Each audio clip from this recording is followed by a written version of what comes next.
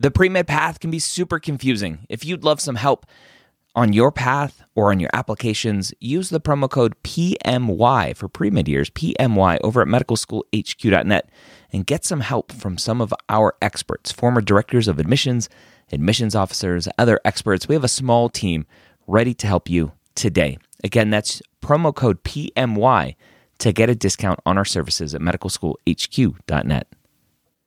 The Premed Year, session number 416.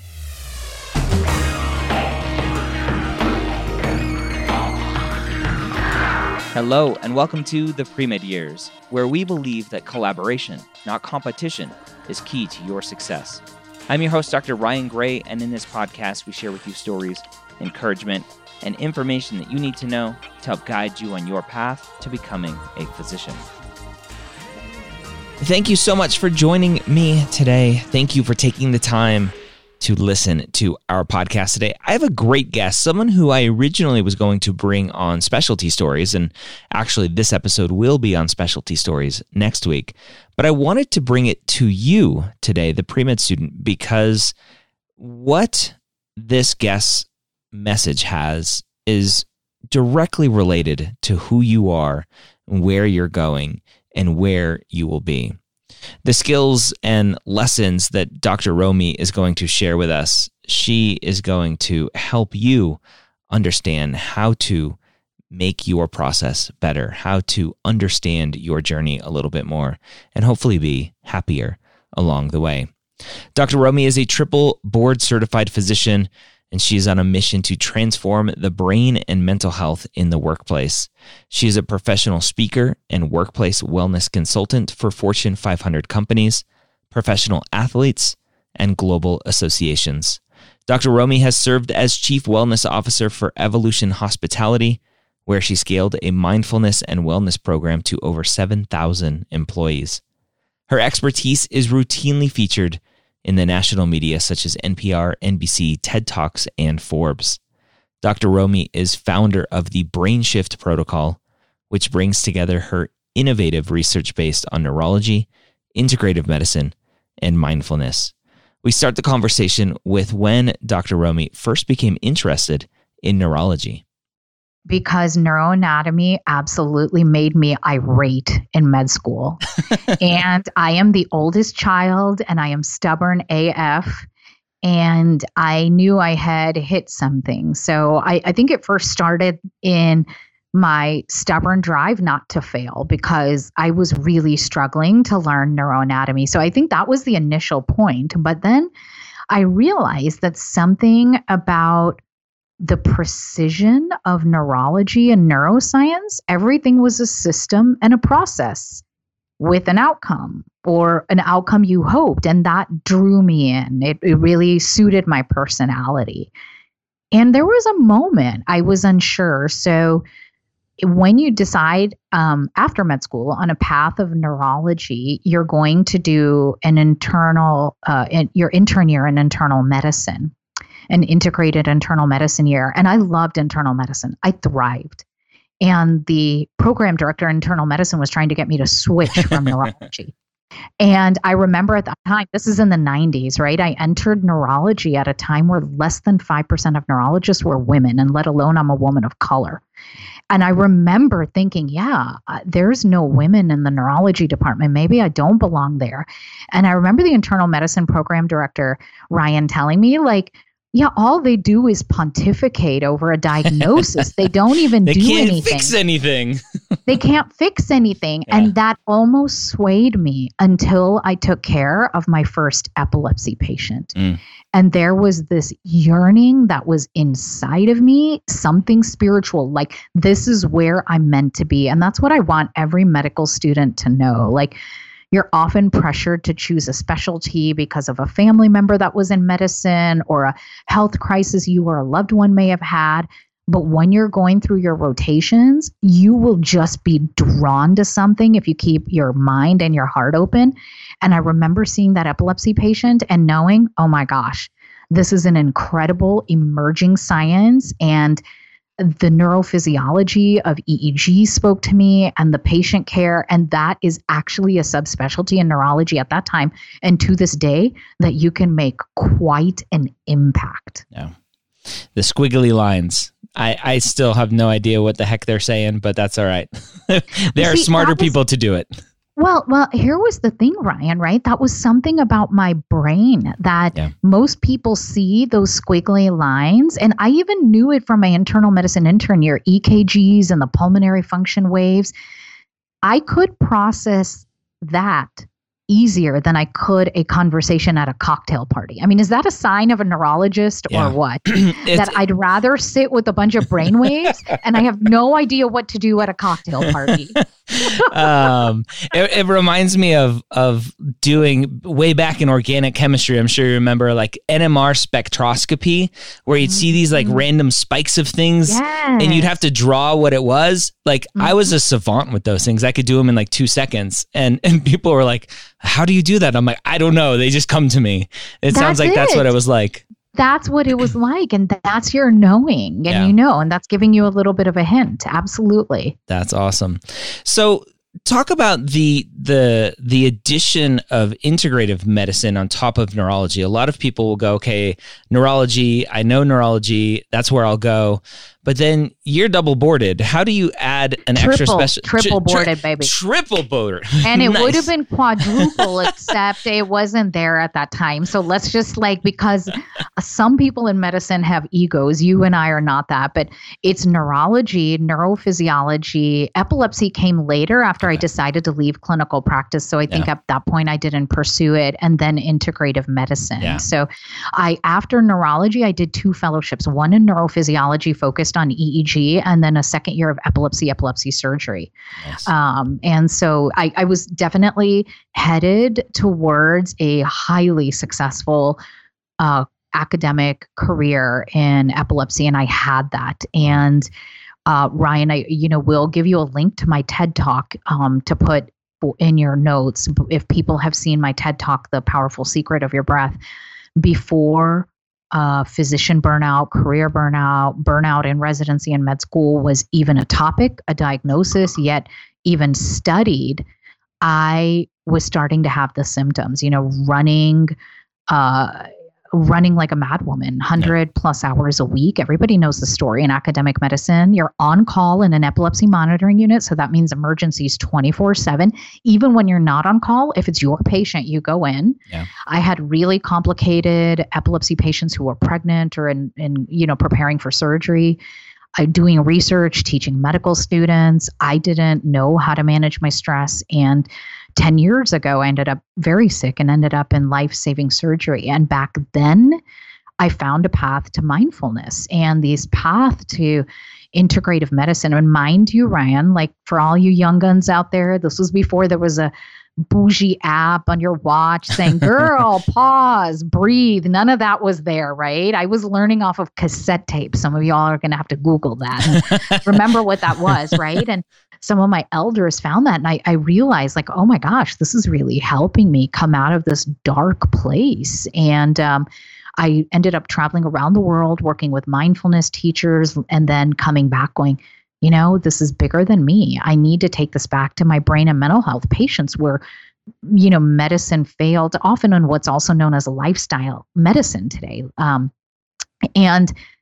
And that was what led me to say, I want to go into integrative medicine. How do I bring it together? And you fast forward to today, you and I meeting, and I'm in year 5 of my non-clinical career.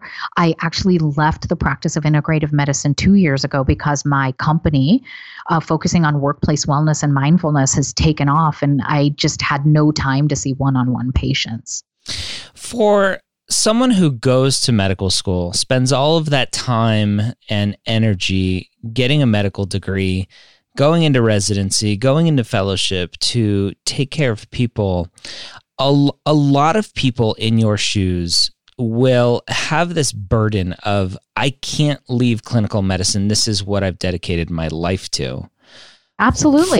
For someone like yourself and for people listening to this in the future, if they are potentially in that same situation, what was the thought process for you to go, I can make, and maybe I'm putting words into your mouth, but I can make a bigger impact on the world doing this other thing outside of clinical medicine. Therefore, I need to step away.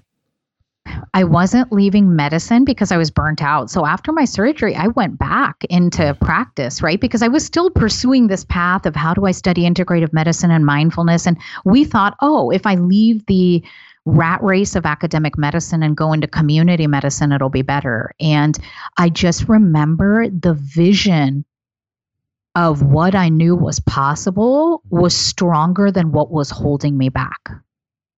And that is what the key is what was holding me back was this idea. Well, I've spent 6 total years in residency and 2 fellowships, and I've spent all this time in clinical medicine. But this vision in my knowing and my soul was so much bigger than that. If you're leaving because you're frustrated and you're looking for another way out, and you think, oh, if I go get a job with this insurance company or pharmaceutical company or all the other amazing non-clinical paths that are out there just to quote escape, you'll never be happy. And that's how I knew the vision was pulling me. And absolutely, I knew, and my mentors who were mentoring me on this path of mindfulness and integrative medicine knew that I could see patients, and I loved everything I did, and I still miss my epilepsy patients, and I still hear from them. But I could see how many patients a week or a month versus the thousands I get to touch and impact creating organizational change today. And that is what drove me. Now, it makes it sound so easy and spiritual, Ryan, doesn't it? But let me tell you, I have traditional Asian parents. They were like, what are you thinking you're doing? Are you out of your mind? You're a doctor. Just go away on another yoga meditation retreat. You'll feel better when you come back. You're crazy. Go see a psychiatrist. So I actually went to go see a psychiatrist because they told me I was crazy for wanting to become an entrepreneur. Yeah. And I sat down with the psychiatrist and I told them what my vision was. And they were like, I'm not going to charge you for that session. That sounds fascinating. You're going to pull this off. And when you do, please remember to contact me because I want to see how you do it. Yeah. I have your parents' voice in my head now. That's funny. Ryan, don't be scared.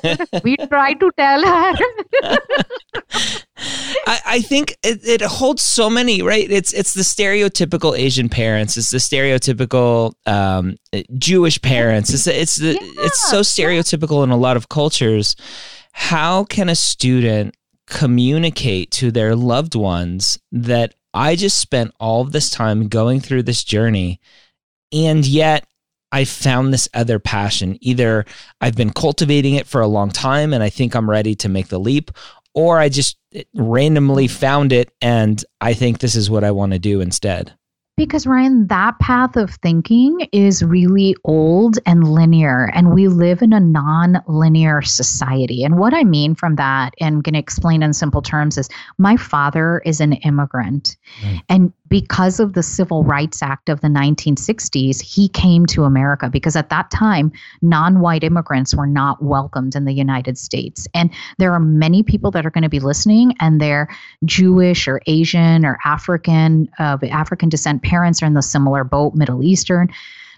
There was a shortage of doctors and scientists in the United States, and my dad was recruited to come here and stayed and realized, like, yeah, I want to raise my children here and give my children, the American dream. Well, back in those days of the 60s, 70s, 80s, you did this traditional career path, whether it was medicine or law, and you stay in that career. Well, this is 2020, where society and technology is advancing at a rapid rate. And we know, regardless of your profession, people on average are going to have 3 to 7 different career tracks in their lifetime.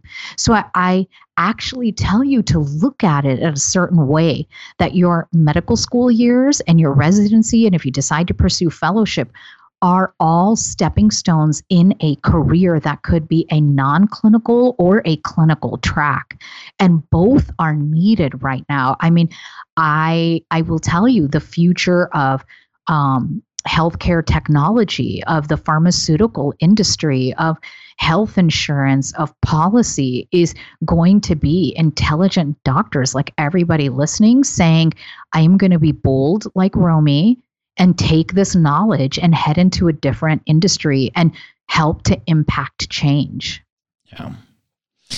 For the student, you talked about being in a situation where you're working 100 hours a week, burning yourself out, and going on this academic career that you had probably dreamed about for a long time, that your parents had dreamed about for a long time. Why not go, well, maybe this isn't it. Let me go to a community practice. Let me work part-time. Let me do something else. What was it for you that had these huge tectonic shifts in what you were doing versus smaller shifts and changes? I think I always knew I wanted to stay in academic medicine. I'm an intellect, and when I went into neurology, it was the decade of the brain in the 1990s. There was rapid evolution in the research and the actual treatment modalities, not only in epilepsy, but in stroke. The TPA came out while I was in residency. It's so normal now, but Parkinson's, advancement in MS and all of that. And I knew to be able to stay ahead in epilepsy at that time, it would be in academic medicine. A community neurologist wouldn't have access to what you need for comprehensive epilepsy care. So I think that was just a given. And I'm an academic at heart. Even today, research is my forte. So I knew I wanted to stay in academic medicine, and I love to teach.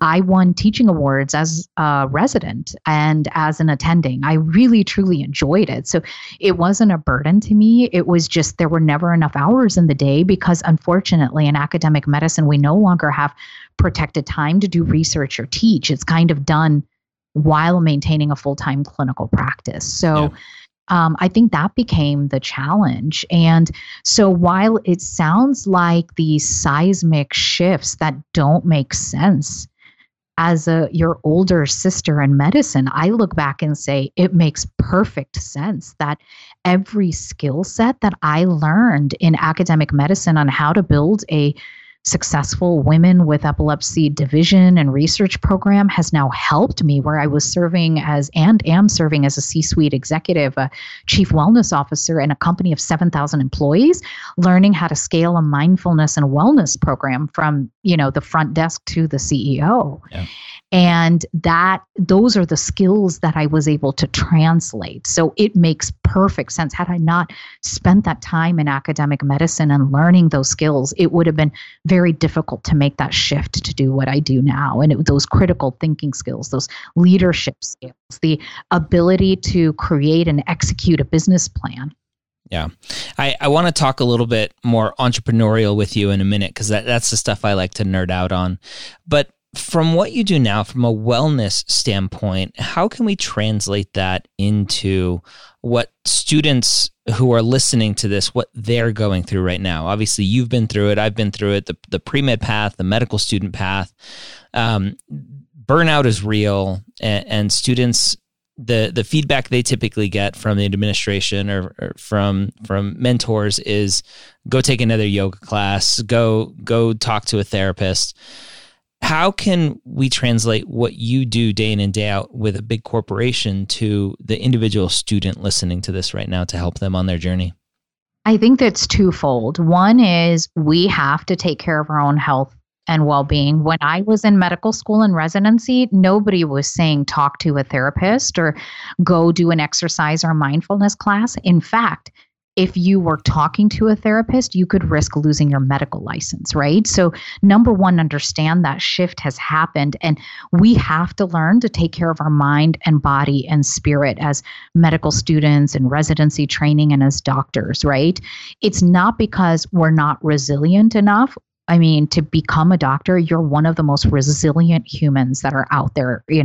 I rank what we go through right up there with Navy SEALs who I've worked with and elite Olympic athletes, right? So we are resilient, but that doesn't mean you can sacrifice your mind, your body, and your spirit. And unfortunately, the boomer generation, which I say respectfully, my dad is in that, and my neurology mentor, they did sacrifice their mind and their body and their spirit for medicine. And so they don't understand when Gen X millennials and Gen Z are coming through saying, no, things are different now. We don't want to sacrifice our health and our family and our children, for this career. And so it's just a culture change. And the reason I say every day, do something for your mind, do something for your body, do something for your spirit, because that's how we affect organizational change.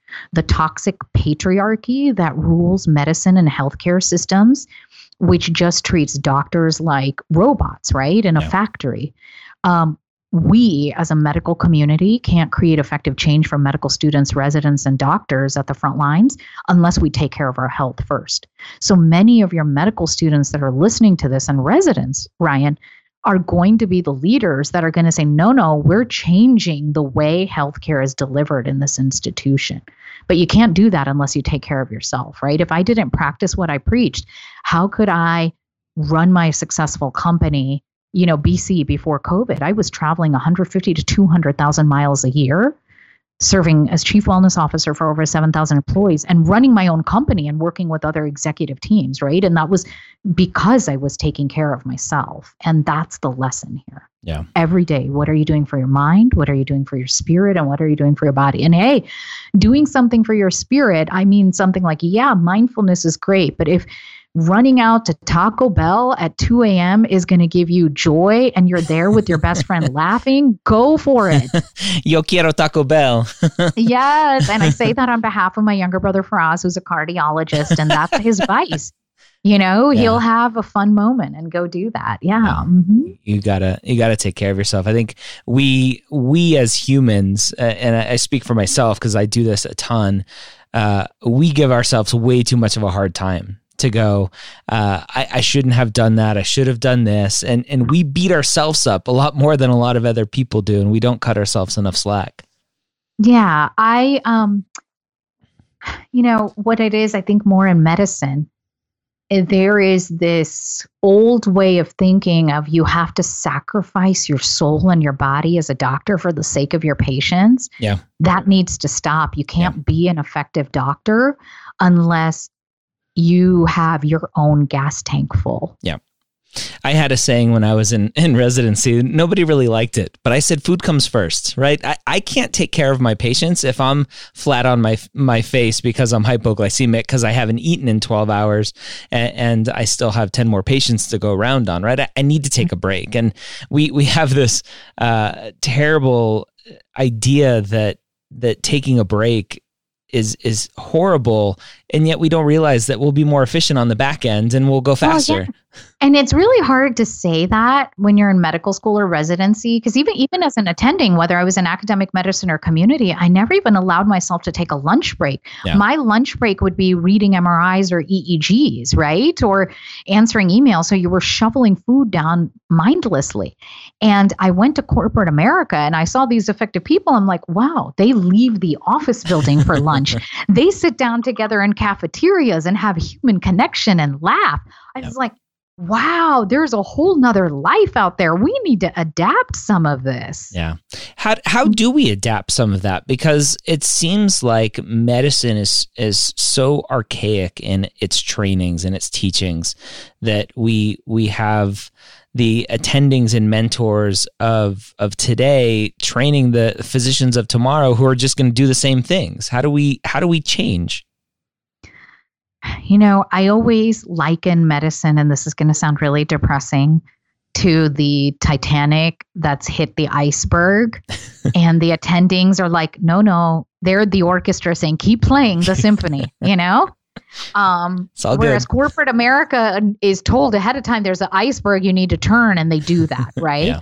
So healthcare is the last one to make changes. However, the blessing of the pandemic, because it is a very dark time for healthcare, especially everybody that's at the front lines, is it's making us really reevaluate from top to bottom how organizations are run and effectively. And I think given the stress that is on the doctors and the nurses and all the healthcare providers at the front lines, that is going to change. And the difference is here is Ryan, when I left neurology because I was burnt out and I wanted to do things a different way, I was largely seen as a physician failure. Yeah. Literally, the words were, "This is what happens when you let a woman into the academy."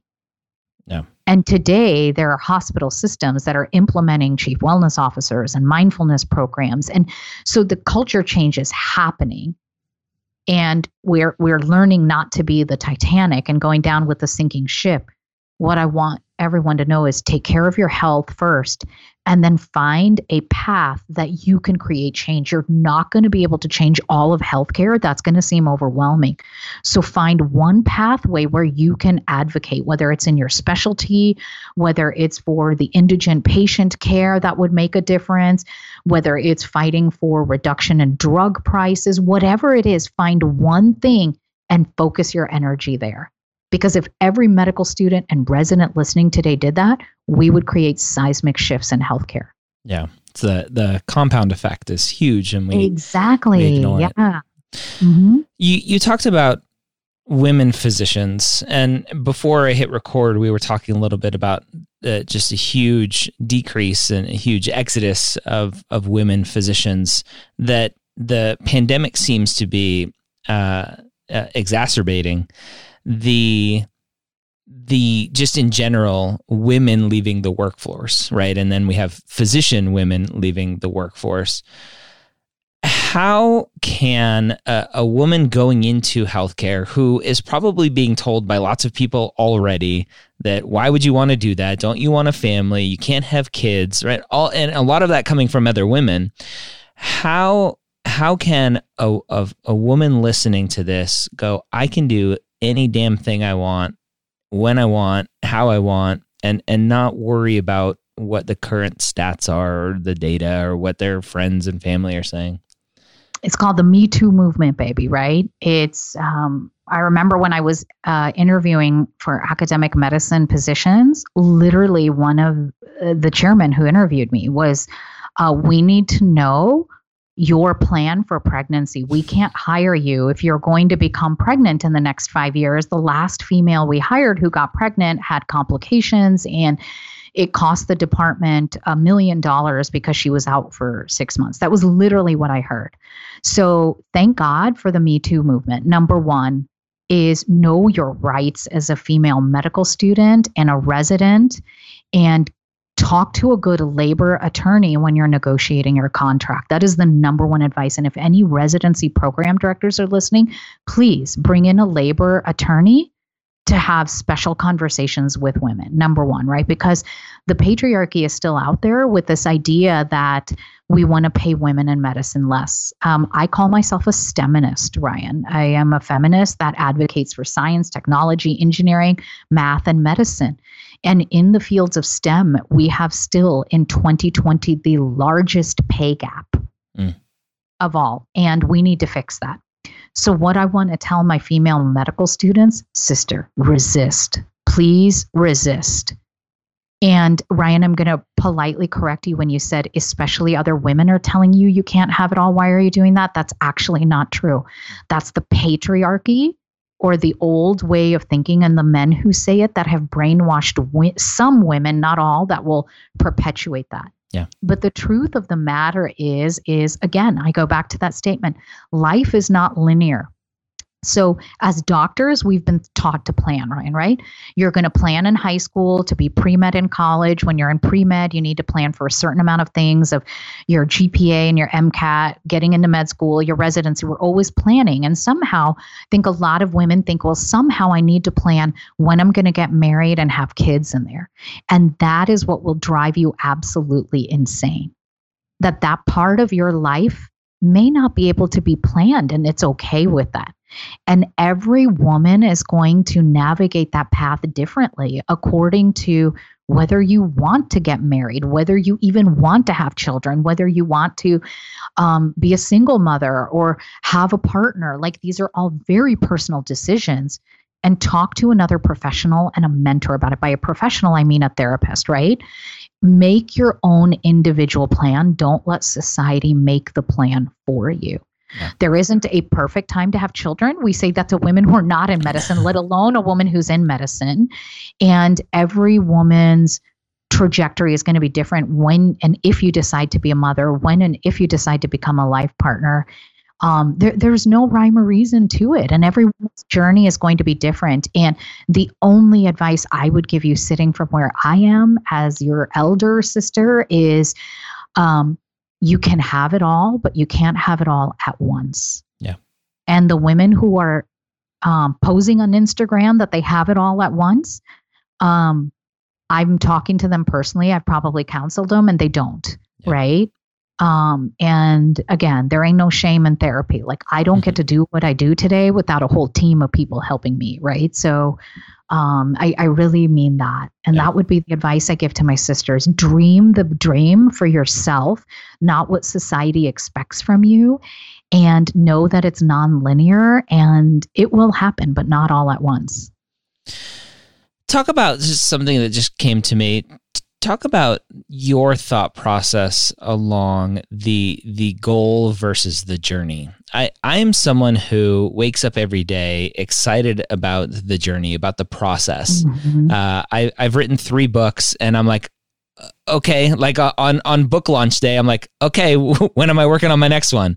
Right? It's the process for me that really gets me through. And I see a lot of students really burnt out, potentially because they see the MD, the DO, the goal as the reward, and they forget about this whole process of getting there.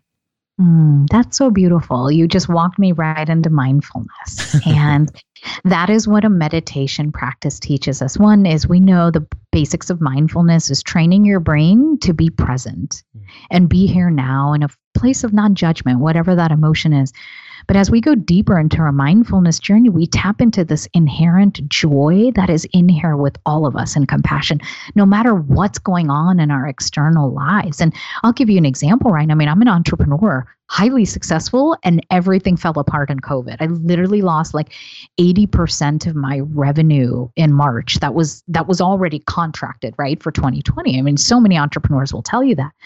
And yes, it felt bad on the exterior. That's an example of having a goal. My very reasonable financial goals, so I can pay my employees and myself. But my mindfulness practice still reminded me there was joy in a day moment. And that's what the mindfulness trained me to do. You can have both at once. It's not one or the other, it's both, right? Like right now, my goal is, I'm ending this year strong, having recovered, and building. My next step is to build this all into a technology platform, a mental health technology platform for the workplace. Yeah, that's my goal. And as well as day to day, there's the journey. And each journey has its ups and its downs. So you're going to have moments of joy, and you're going to have moments of pain in the day. And that's being present in each day.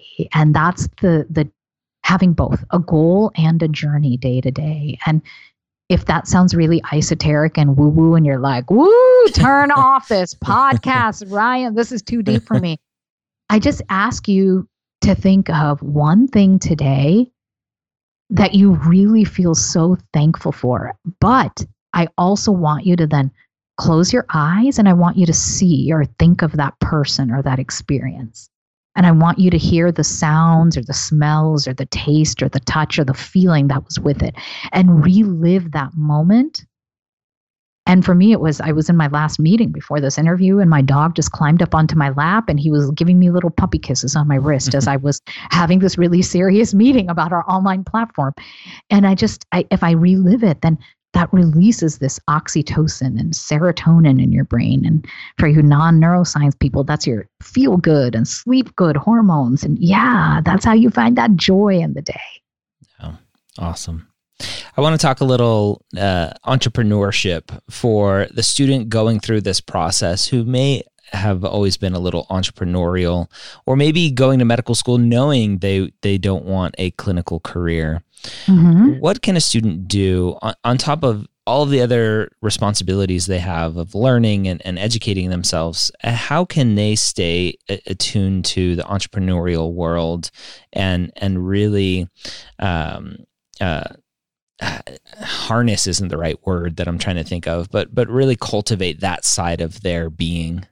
Yeah, I may be wrong in this, Ryan, but I will tell you why I think I'm a successful entrepreneur. Because when I was in medical school, I focused on medical school. And when I was in my internal medicine year, I focused on that. And as a neurology resident, I focused on that.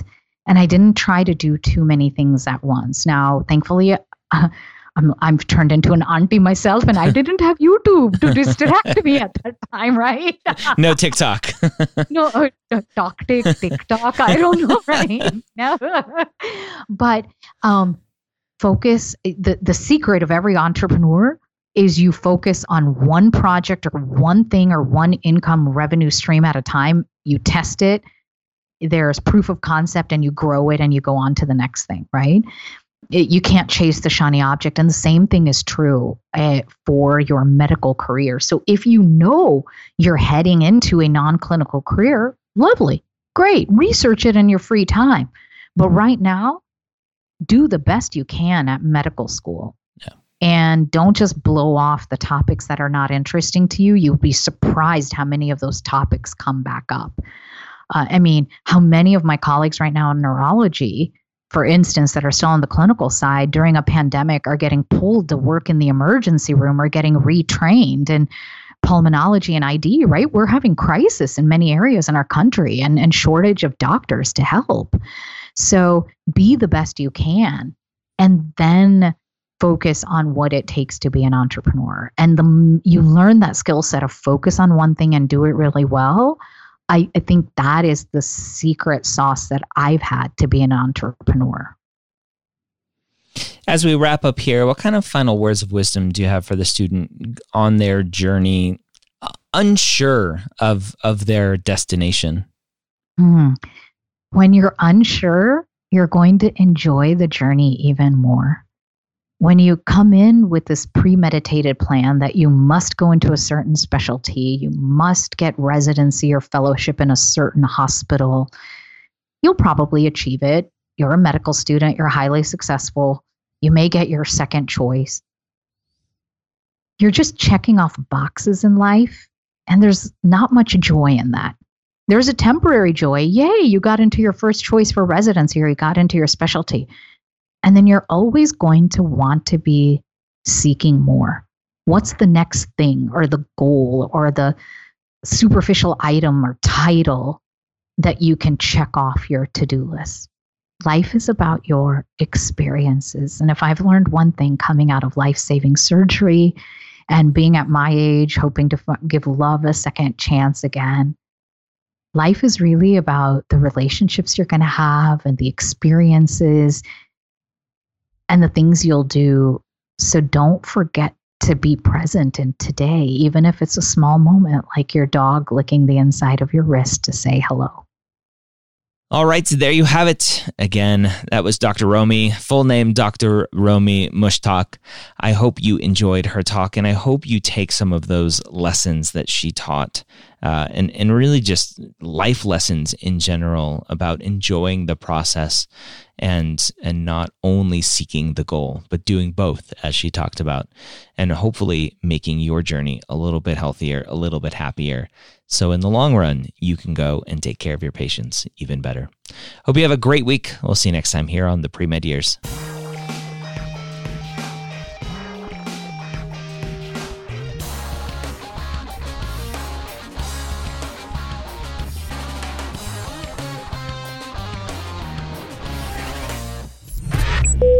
This is MedEd Media.